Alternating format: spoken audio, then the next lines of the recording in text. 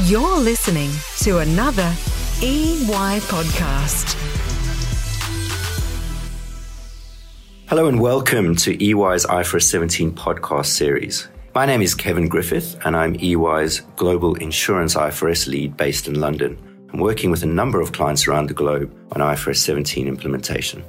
I'm also a member of the ISB's Transition Resource Group on IFRS 17. This group, TRG, is one of the ways in which the ISB supports implementation of IFRS 17.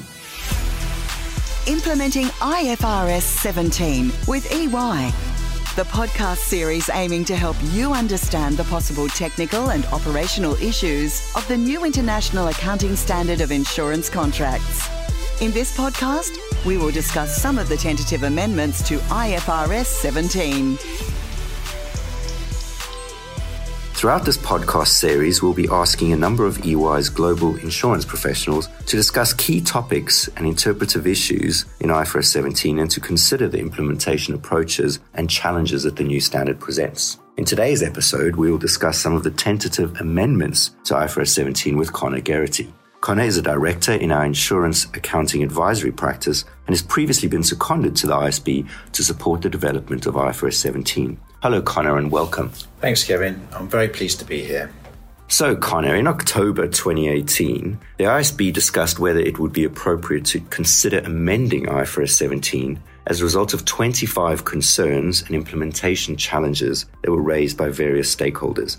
At the same time, the ISB agreed with the staff on the criteria that the board should apply to assess whether an issue could potentially give rise to a change in the standard or not. What has happened since? Well, that's a good question.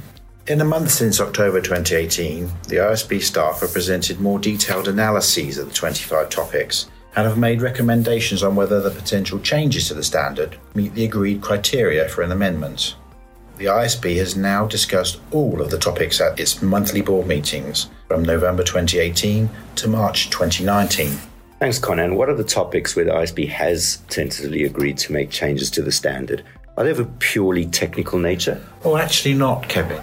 The 25 topics originally raised in the ISB staff papers in October covered many aspects of IFRS 17, including scope, measurement, presentation, the effective date and transition.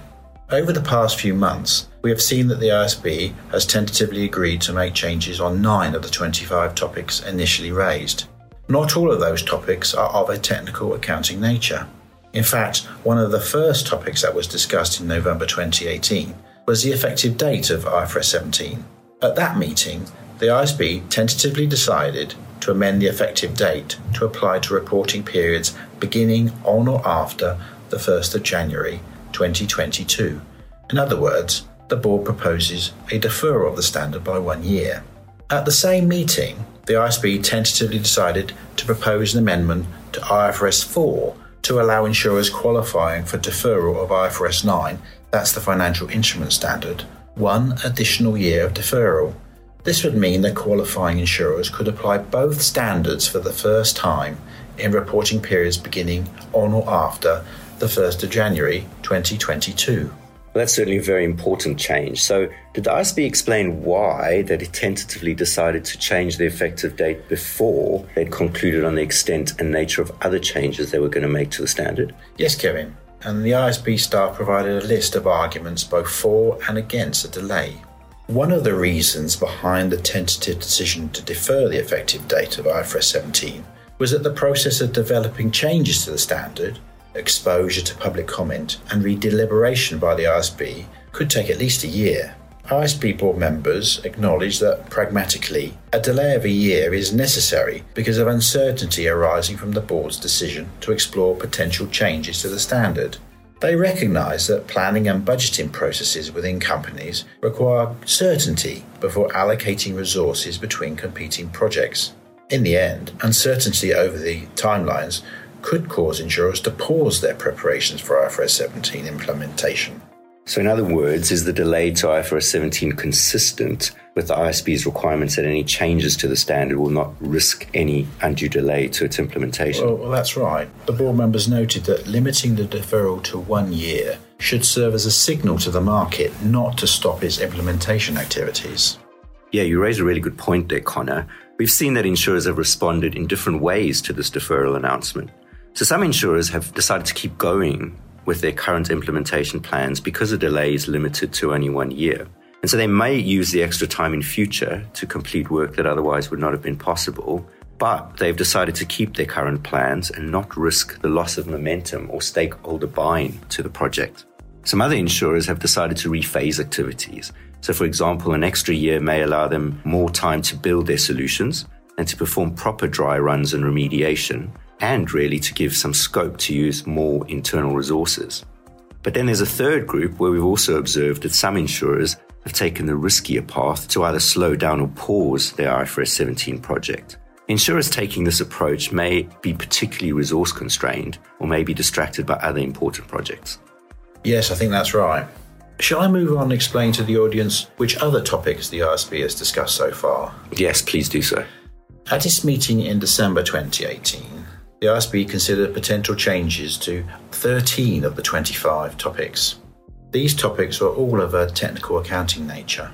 The outcome of the meeting was that the board rejected 12 potential changes to the standard, while it tentatively decided to make one change. Can you provide us more details about this one change? Well, the board tentatively decided to amend the requirement for an entity to present on the face of the balance sheet groups of contracts that are assets separately from groups of contracts that are liabilities. The change that the board proposes will allow the presentation to be done at a higher level of aggregation, namely at the portfolio level. I would like to remind the audience here that a portfolio of insurance contracts is defined as an insurance contract subject to similar risks and managed together. And what was the rationale for this change, Connor? If we look at how IFRS 17 is drafted today, then we see the standard currently requires separate presentation of groups of contracts in an asset or liability position at the reporting date. A group of contracts comprises contracts divided by portfolio, the period of issue, and the expected level of profitability at initial recognition. The asset or liability position of a group of contracts is determined by the cash flows received and paid and the revenue and expenses that are recognised. Providing this information therefore requires the identification of premium receipts, claim and expense payments, and revenue earned by IFRS 17 Group. So reporting at this level of granularity is likely to create some operational complexity. I expect that many insurers will manage and record the receipts of premiums and the payment of claims and of expenses on systems that are separate from their policy administration systems. Would you agree with this? Yes, Kevin, that's the point here. So I can see that policy administration systems would maintain records by insurance contracts and are therefore likely to generate the information necessary to determine the carrying amount of liabilities by groups of contracts. But at the same time, cash management systems tend to operate at a higher level of aggregation and are often disconnected from the policy administration systems. That's right. And as a result, many insurers have commented that developing cash management systems that provide a link from cash flows to groups of contracts will be very expensive. And in their opinion, the costs far outweigh any benefits to users of the financial statements. The ISB has acknowledged this cost-benefit trade-off by proposing to amend the standard, as I explained before. The ISB considers that it will be easier for insurers to associate premium and outstanding claims to portfolios of contracts than to groups. At the same time, the ISB acknowledged that in its view, any potential loss of information arising from netting of groups in an asset and liability position is acceptable when balanced against the significant cost relief. Great, and what about the ISB meeting in January? I seem to recall that this was quite an important meeting where the board tentatively decided to make quite a few changes to IFRS 17. Is that right? Yes, that's right, Kevin. At the January 2019 meeting, the board considered a further 5 issues and tentatively decided to amend the standard to reflect 4 of these. In summary, the board tentatively decided to make changes to the standard with respect of the deferral of insurance acquisition cash flows for renewals that are outside the contract boundary, the accounting for reinsurance contracts held when underlying insurance contracts are onerous, extending the scope of the risk mitigation exception in the variable fee approach to include financial risk mitigation through reinsurance contracts an entity holds, and fourthly, the recognition of the contractual service margin in profit or loss under the general model when contracts contain investment components. Okay, that's quite a list. So let's start with the first one, And it sounds like that point around deferral of acquisition cash flows raises the question of contract boundaries. Yes, and this topic was the number one topic discussed in some markets, including Australia, where the accounting of step premium, yearly renewable term insurance contracts, was the focus of industry discussions for many months. So where did the IASB tentatively land during its January meeting with regard to this topic? Well, in essence, the board agreed with the staff recommendation to require an entity to allocate to anticipated contract renewals parts of insurance acquisition cash flows that are directly attributable to newly issued contracts and to recognise an asset until the renewed contracts are recognised. Okay, and what about the recoverability of such an asset? Did the staff propose any recoverability test? Yes, and the board agreed to require an entity to assess the recoverability of the asset recognised in each reporting period before the related contracts are recognised. Consequently, an entity needs to recognise in profit or loss any unrecoverable amounts and reversals of such losses in subsequent periods if the impairment conditions no longer exist or have improved. I expect that this change could have quite substantial impacts on the application of IFRS 17 by some insurers. What did the IASB have to say about this? Well, actually, several board members expressed concerns about the risk of manipulation or errors in allocating acquisition cash flows to contract renewals, as this will allow the recognition of expenses to be shifted to future periods.